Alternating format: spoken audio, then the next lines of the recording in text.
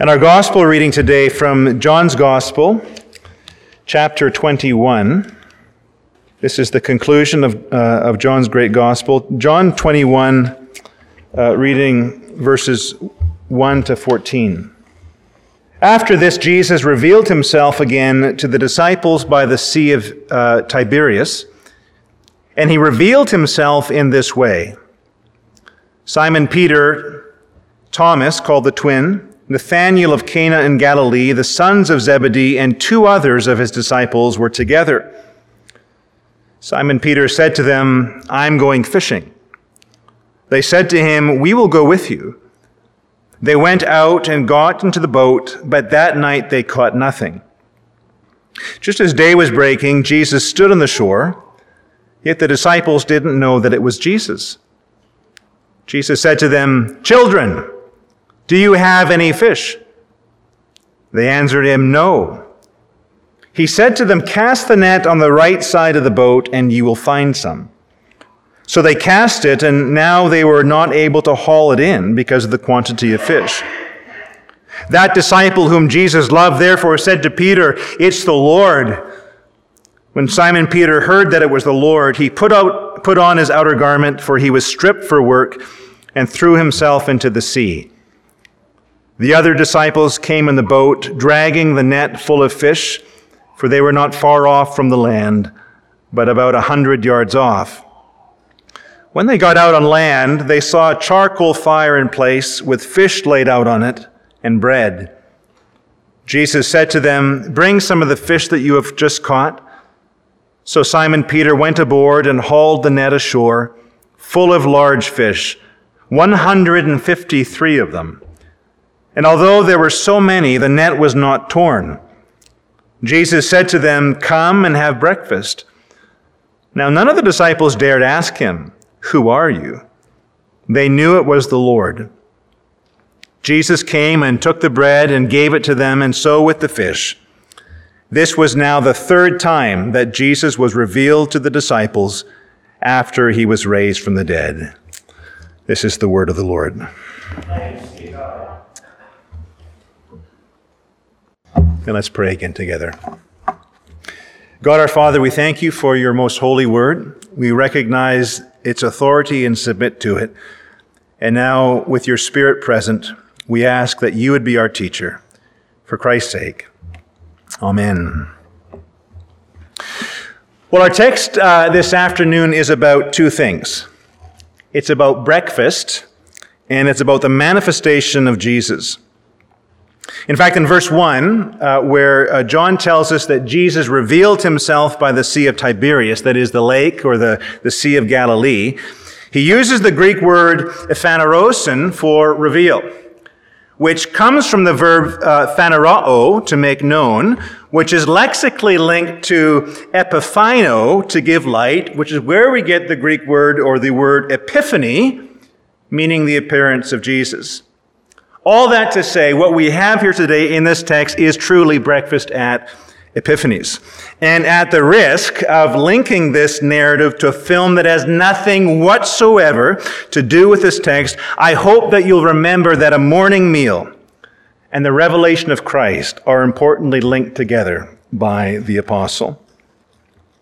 Well, even though our text today has no explicit teaching from the Lord, this is one of those stories that has unique applicability to us.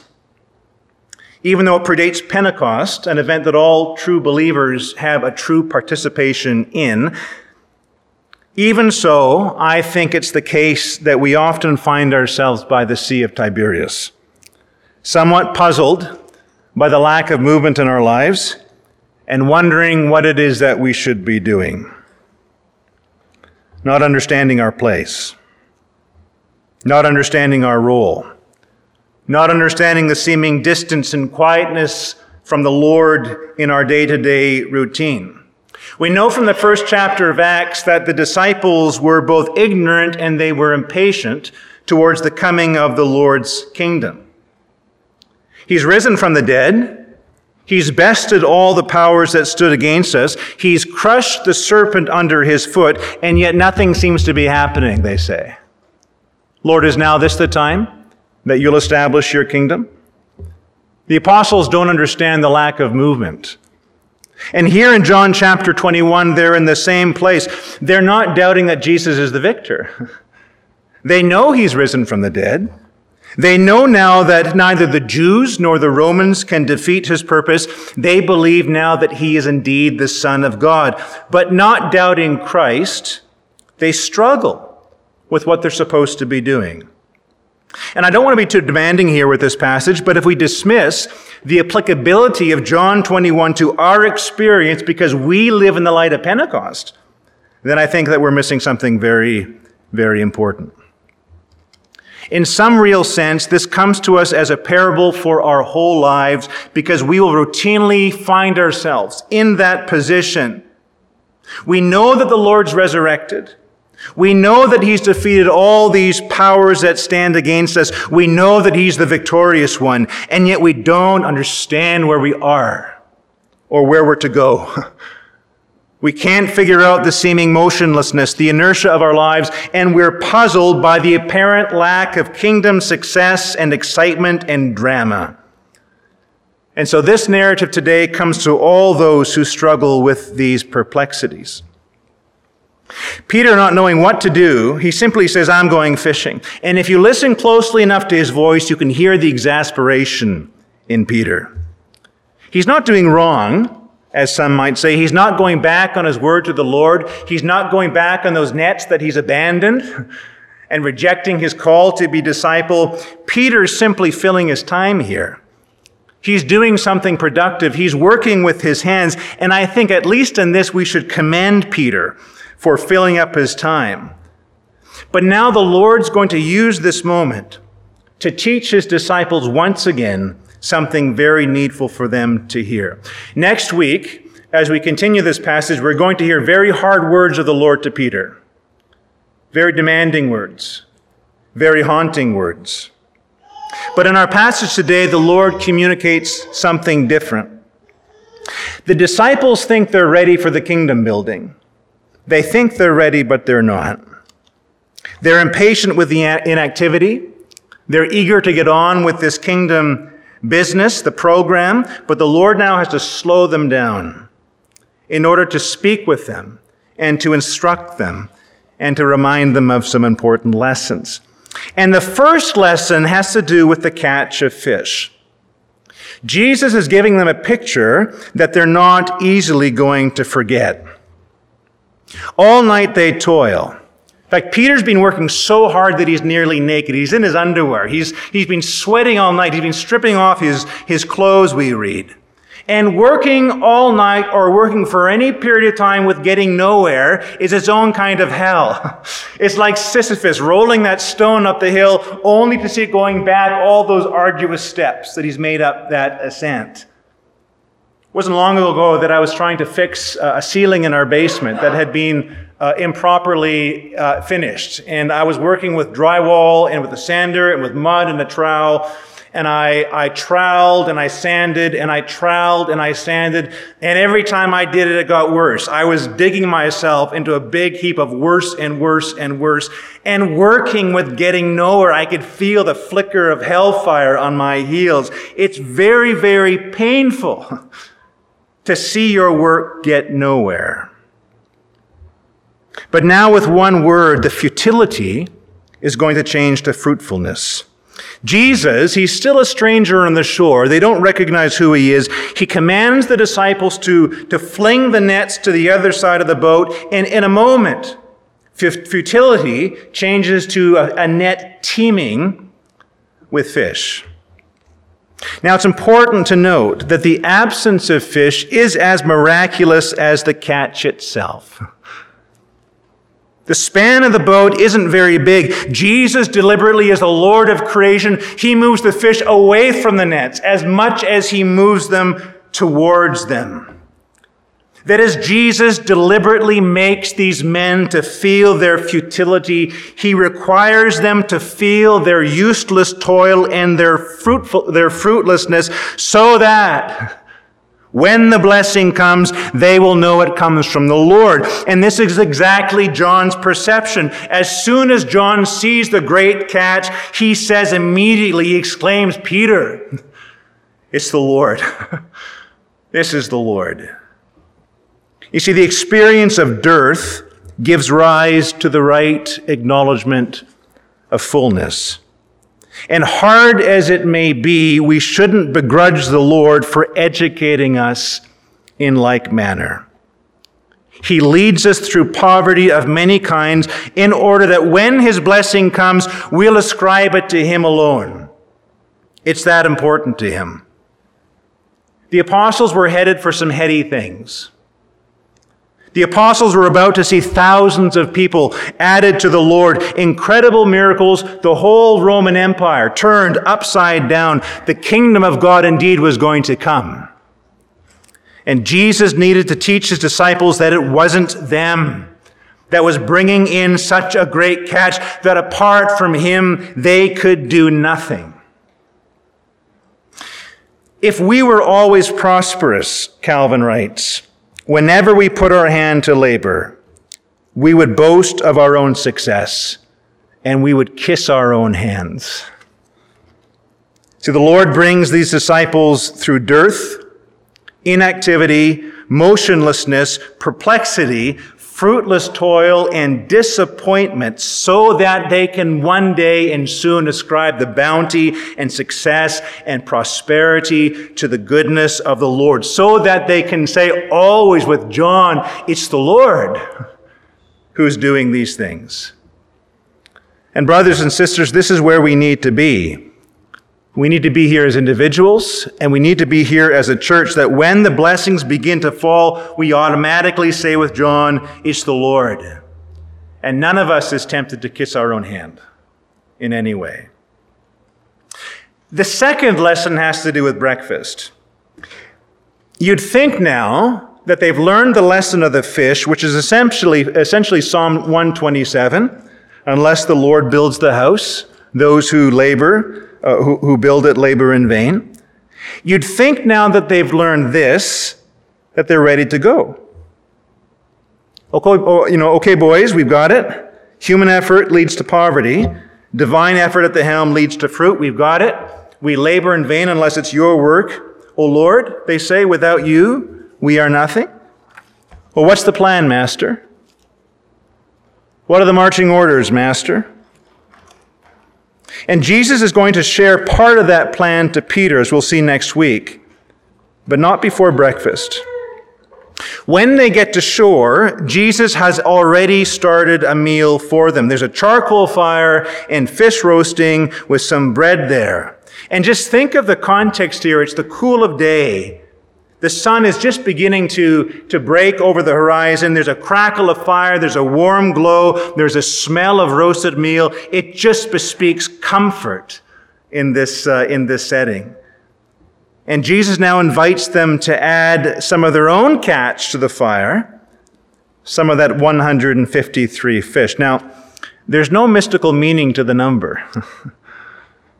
It's tempting, isn't it, to go full allegorical here when we read that number? Augustine, in his homilies in the Gospel of John, he sees the number 153 as the harmony of law and gospel.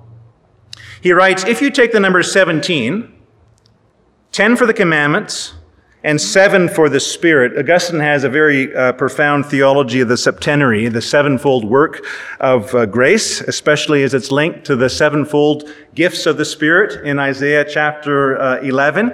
If you take 10, which is the law, and you add 7, which is the gifts of the Spirit, and then you add each number to the next, 1 plus 2 plus 3 plus 4, all the way to 17, Augustine says you've got 153.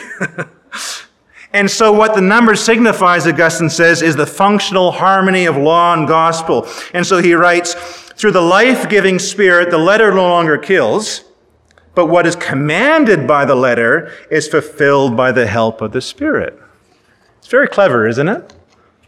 Augustine's very clever. I like Augustine. But I don't think that's what John is after here. Rather, the specificity of the catch, the 153, renders the story more believable as an historical account. As good fishermen, they counted their fish. And John just happened to remember the number. It stuck with him. That's it. But perhaps more importantly, the 153 speaks of this idea of bounty. Jesus invites them in to this comforting breakfast where no one wants for anything. There's more than enough, and they're fed in his presence. The whole scene speaks comfort, it speaks nourishment, it speaks cheer, it speaks relief after a long, hard night. And this breakfast, this leisurely fellowship with the Lord precedes the marching orders of verses 15 to 19, and the breakfast precedes the dramatic events of Acts chapter 1 and beyond. You see, the fellowship comes first. The leisure with the Lord comes first. The leisure and the fellowship comes before the campaign. Before Jesus tells them what to do, and before Jesus tells them who to be, especially Peter, Jesus simply says to his disciples, "Come, have breakfast with me." I think that we easily underestimate the value of this fellowship with Jesus. It's very easy as a believer to get caught in the mindset of campaign, the mindset of strategy, logistics, mission, intercession, of fighting the good fight, receiving marching orders from Jesus, being about the kingdom's business, all very good and important things, but we can lose sight of this leisurely and comforting fellowship with the Lord. Brothers and sisters, it is very easy to lose sight of the goodness of just being near the Lord and the compelling warmness and goodness of his invitation just to be near him. It is good for me to draw near to God, writes the psalmist. And that's the point here.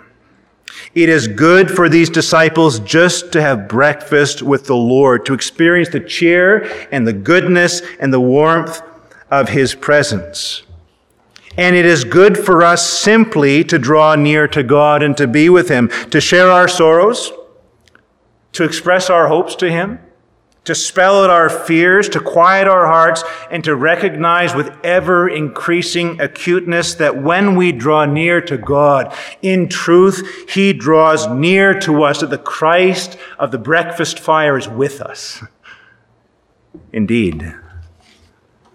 And so we say to our souls in these moments, "O Lord, you, the Christ of the breakfast fire, are here." And just being in his company is enough. And we'll go on to intercede, and we'll go on to study, and we'll go on to plan and to fight. But this fellowship, this closeness with the living Christ, this comes first, and it's the basis of everything else that we'll do in his kingdom. The fellowship of the fire gives meaning to the fight. The meal will give meaning to the mission. And brothers and sisters, just like with our physical lives, if we skip breakfast, we'll find a consequent hollowness and a weakness to everything that we do. And so God grant us grace today, each of us, to recognize these two lessons and to see the grace of God over our lives, that the disappointment, the frustration, the perplexity, and the fruitless toil is preparatory to the blessing. God wants us to recognize his hand. He wants us to say with John, "It's the Lord," when the blessing falls. And God help us to answer his invitation to the table. Beloved, Jesus wants to be near us. He stands at the door, not of the unbeliever. Jesus does not stand at the door of the unbeliever. He stands at the door of the church, and he knocks. And he says, whoever hears and opens the door, he will come in, and he will share a meal with that person. And so, Lord, help us to do these things. In the name of the Father, the Son, and the Holy Spirit. Amen.